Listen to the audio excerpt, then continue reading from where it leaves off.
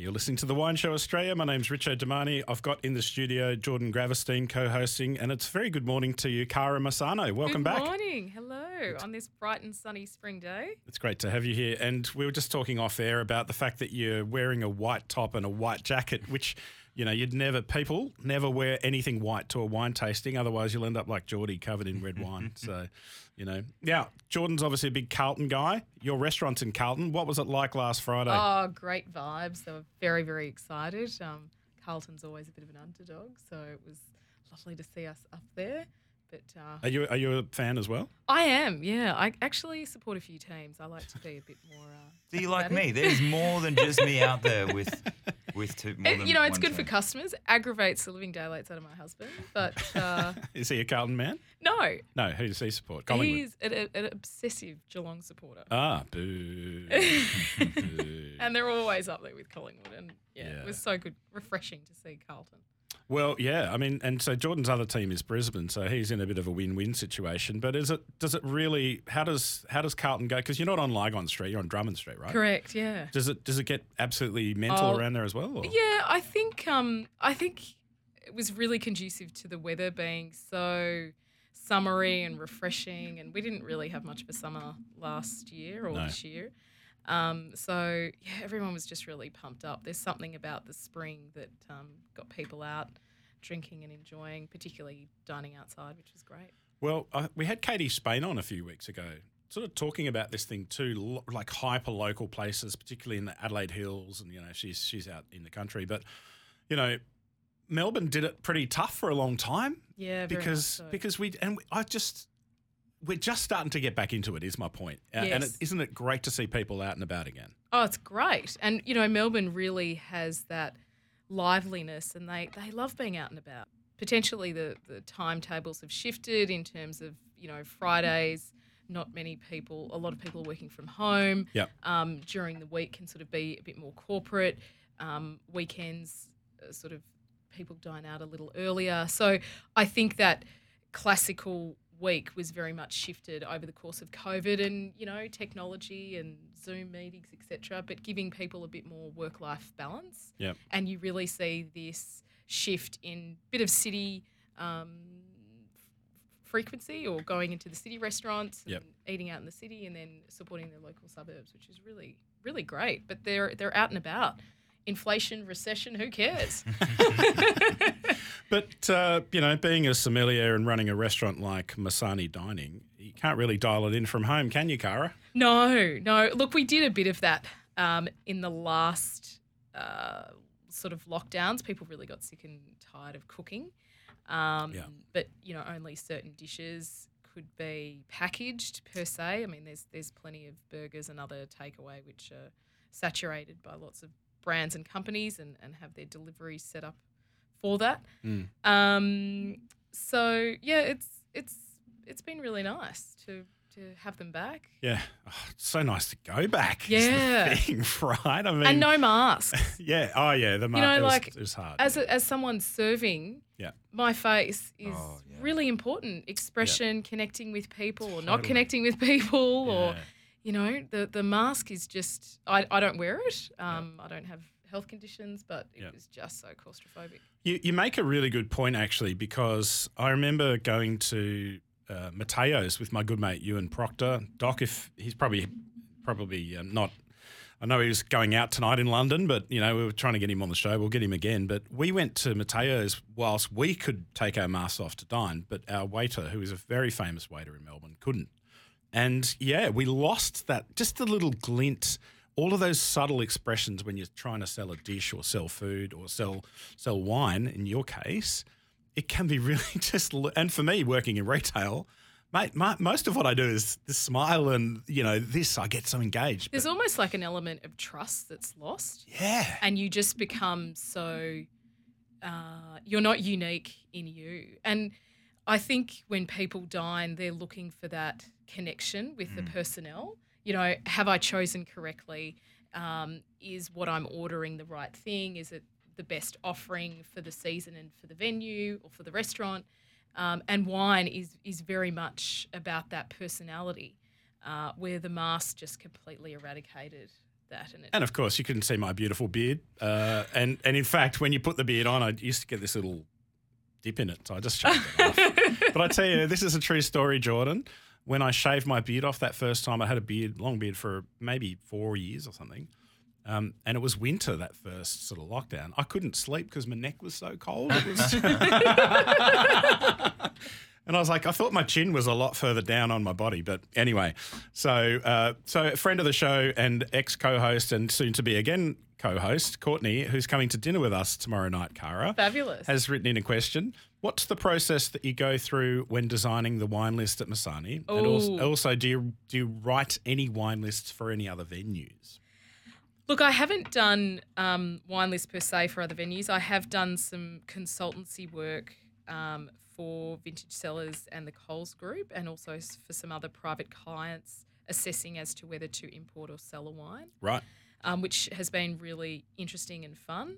Loved working with Coles Liquor and Vintage Cellars, which is more their premium brand, and showing, I guess, the skill and the talents of someone who really, as a sommelier, you're so in tune to your palate and thinking about the flavours of food, what the ingredients taste like, and how they counterbalance acid, tannin, etc., and aromatics in wine. Yeah. Which is essentially what I do for a living. This pandemic has been, or the post-pandemic aftermath, namely... I call it POCO. Post-COVID. POCO. I'm trying to get it. No one's sticking it. Hashtag POCO, people. Capital P-O, capital C-O, POCO. So all those price rises, particularly for imports. I mean, imports for us are still very strong. You know, France, Italy. I've seen some renewed interest in some fabulous wines of Spain and a cracking little wine from the Canary Islands. Oh, yeah. From Tenerife. Tenerife, the old seven. Suertes del Marqués. Yeah, they're great wines. They are. I've got the El Esquilon. Right, because there's the seven Fuentes or something, the founder. There's a few. Yeah. This one was a single vineyard. Right. And the vine training, which is what I was looking at this morning, is braided. Oh, right. So really? they can, it's called Trenzado. Right. And it's braided, so then they can have crops either side. And it was initially so the Malvasia could grow long, and they had enough space. So it's really fabulous. The old braided. I believe also because of the winds that come off at such a high altitude off the Atlantic, they have that vine training system as well. Anyway, just some weird... No, the Suertes del Marqués stuff's good. Is it Bibendum? Are they doing that? Where does that come from? It was initially... global wine merchants, and then I think it switched to Bibendum, so claim to fame. No, they're good wines. I remember tasting them when I was at MW probably 10 years ago and thinking, and Jancis Robinson or someone wrote something about how compelling they were. Because it's volcanic soil too, right? Yes. So there's minerality. And it's Listan Negro. It's not, rich like Pinot. We're still getting our head around it. Yeah. But just something different. But coming back to the wine list, yes, I guess I grew on a very classical base, right? And so my focus is still classical, but I try and get as much breadth from different countries, different price points, and when I'm looking at local, some more interesting, potentially smaller vineyards that you wouldn't see around the trap. Yeah, we love what off-premise does to give that exposure, but we've also got to be mindful to sort of keep it as eclectic and really good offerings by the glass, but I still have I love my fortifieds and my aperitifs, so I still try and give lots of options. So if you don't want to have wine, which people really dialed it back after COVID, you can spend your money in other ways, have a lovely manzanilla and then a glass of wine or a champagne, etc. Yeah. And so how expansive is the list? How many wines would you have? Oh, look, I really keep it at around the 550, 600 mark. It depends what's coming in. Cash flow can be the crude awakening of a sommelier. I mean, I can't just buy wine all the time. There are other things we need to pay for. COGS. Yeah. COGS, cost of goods, people. And trying to buy wisely. And, I think potentially many years ago you would buy quite big quantities. We're not a we don't have lots of venues. So I sort of look at stock, nice to keep it fresh. But also this time or this year I have been reinvesting in some of those wines that can age and become real signature pieces, like 2019 Montrose was the birth year of my daughter, and I was reading about it. I'm like, okay, let's go buy. I was born in a terrible vintage for everything except for port, 1977. Yum. So, Taylor's 1977 or Wars or Coburn's, all that's beautiful port. And having said that, I have tasted some reasonably good 77s around the traps. It's just not like an 86 or a 2019. Yeah. It's like... It's also what is available in our market. Yeah. Oh, yeah, absolutely. Oh, and one thing I get it all the time. My friend's just had a baby. Can I buy a 2023 Grange or something? I'm like, well, mate, you don't even have to. You've got 5 years to worry about it. Don't worry about it. It's fine. Now, this does bring me on to a question that I was going to bring up anyway. So Christopher's texted through. Hi, Richo. Keen to know if Masani offer BYO. He's on the lookout for a nice BYO restaurant. So where do you stand on, as a somm and running a small business? Like, where do you stand on this? We're more than happy for people to bring their wine. I think potentially what can be lost in that communication is that if you're going to bring something which is fairly, let's call it, a bit of a quaffer. Yes. It's a bit of a waste of your don't. corkage. I mean, we've got good glassware, linen. There are costs for people to serve and rent. A whole series of costs have really gone up. Yes. So, and we're trying to keep also your dining experience a bit more interactive. Now, nothing against BYO, but if you've already pre-set that, there's not much interaction besides taking an order and opening that I can do. Yeah. But potentially, have a pre-dinner, open up your good bottle. But yeah, I would definitely say be wise with what you're going to bring. So, and that's not directed at Christopher so much, but here's some general rules for BYO people. If it's on the wine list, don't take it.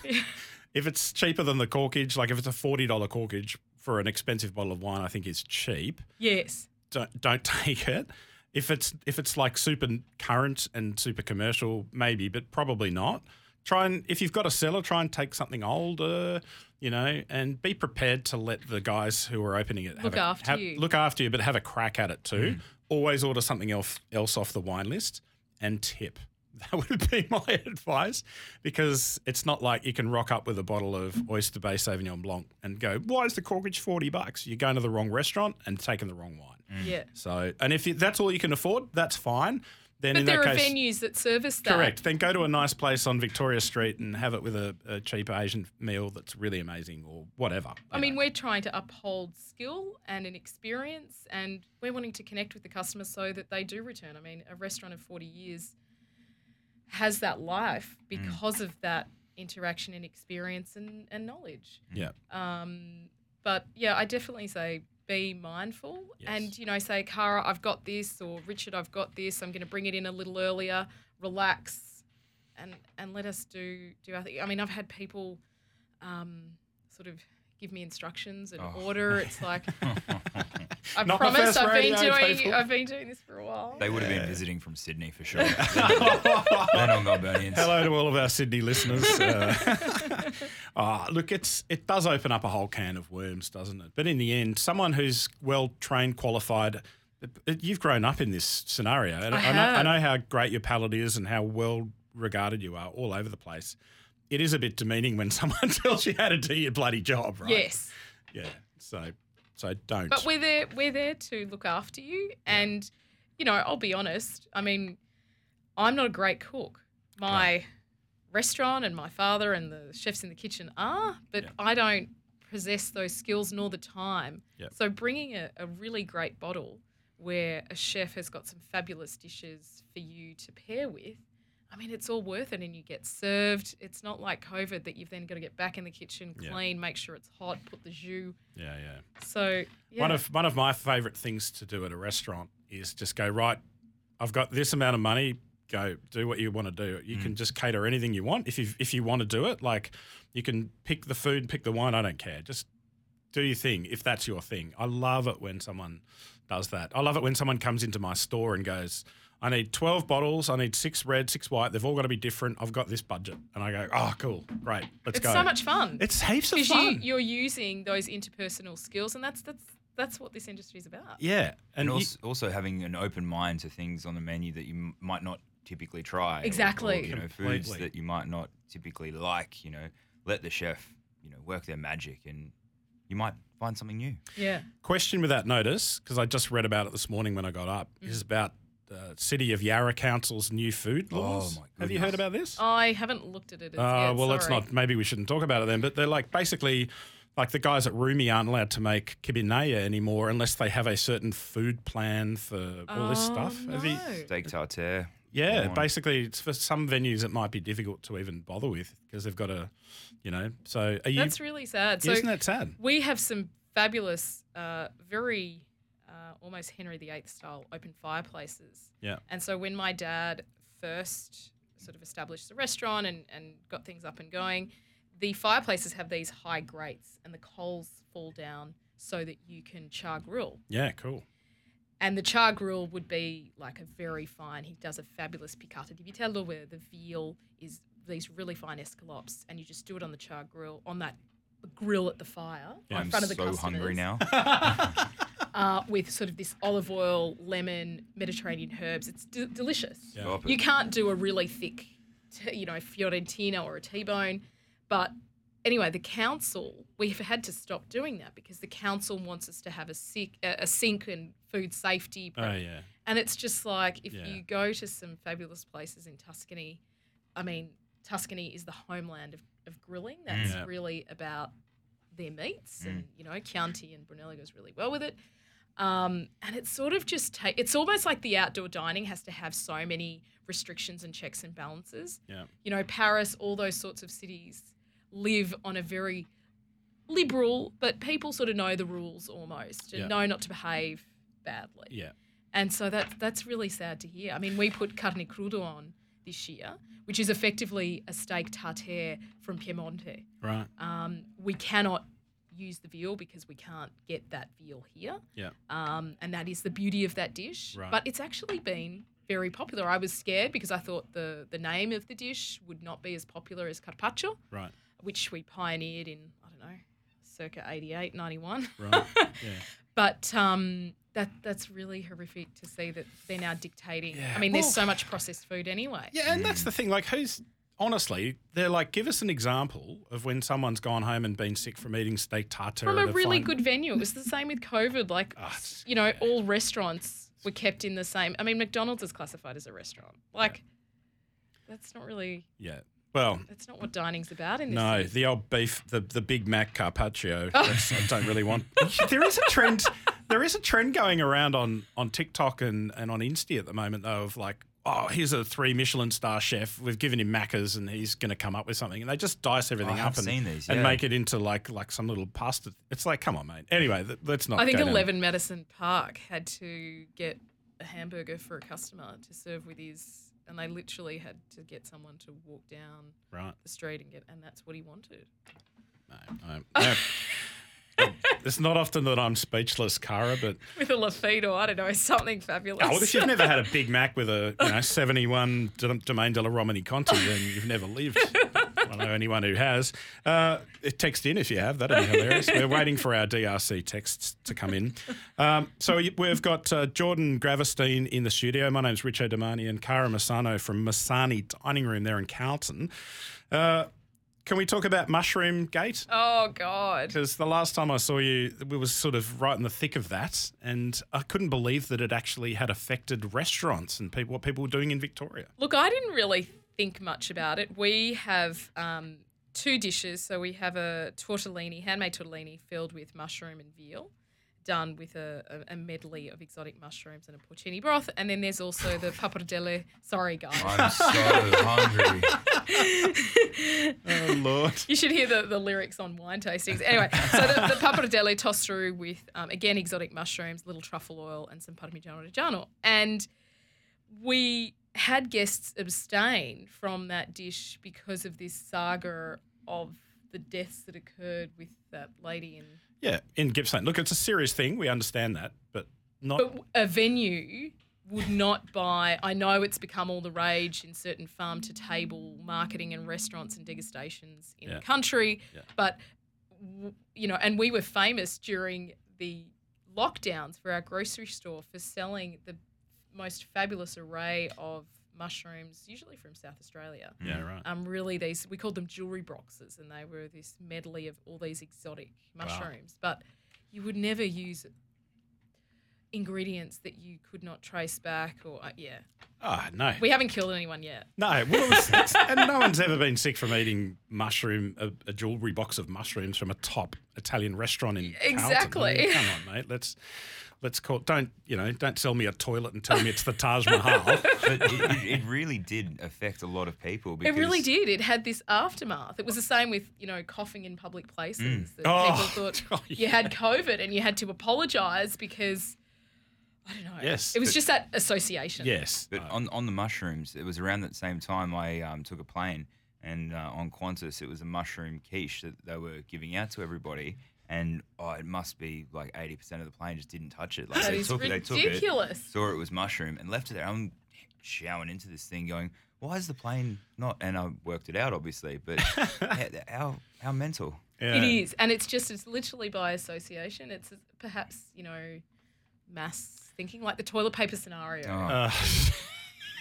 We're gonna run out of toilet paper. Well, I had that with a lovely customer who.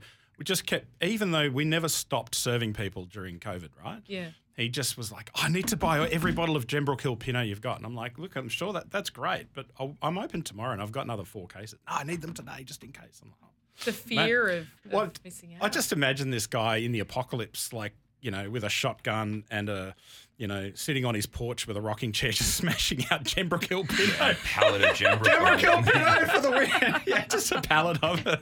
And it certainly wasn't Andrew Marks, but I'm sure Andrew. I found that with pre-arrival wines and allocation. So, there was this fear that during the pandemic or post-pandemic that perhaps other venues couldn't obtain certain high-end stock. And so, I've really had to watch my allocation, those pre-arrival offers with certain suppliers. Yeah. Yeah. So, and it's like, there'll be the next vintage. Yes. No, so you're not hoarding. Of De Monte or whatever coming through. Yeah. So, hoarding, exactly. Hoarding. It's hoarding. Yeah. Oh, it's crazy stuff how we behave sometimes as It humans. really is. Well, look, we've got about 2 minutes left. Oh, so, we'll have to just keep getting you in as our wonderful food guide. But, basically we've covered some of the stuff, but how do you see the future of dining in Melbourne as pretty strong at the moment, given what we've all been talking about? Yeah, look, I think it is. I think people are very cautious with what they consume, but there are those customers that do come in and splash out. Corporates, I think, have definitely cut back. Yes. Smaller groups. Yes. For us, a function or an event was always minimum 40, 50, 60 people, whereas now they're a lot smaller, groups of 10, 15, 20, etc. Potentially, just a glass of wine and a main, but that's good. Go out to those really gorgeous places and support them. You're paying just as much in more casual venues.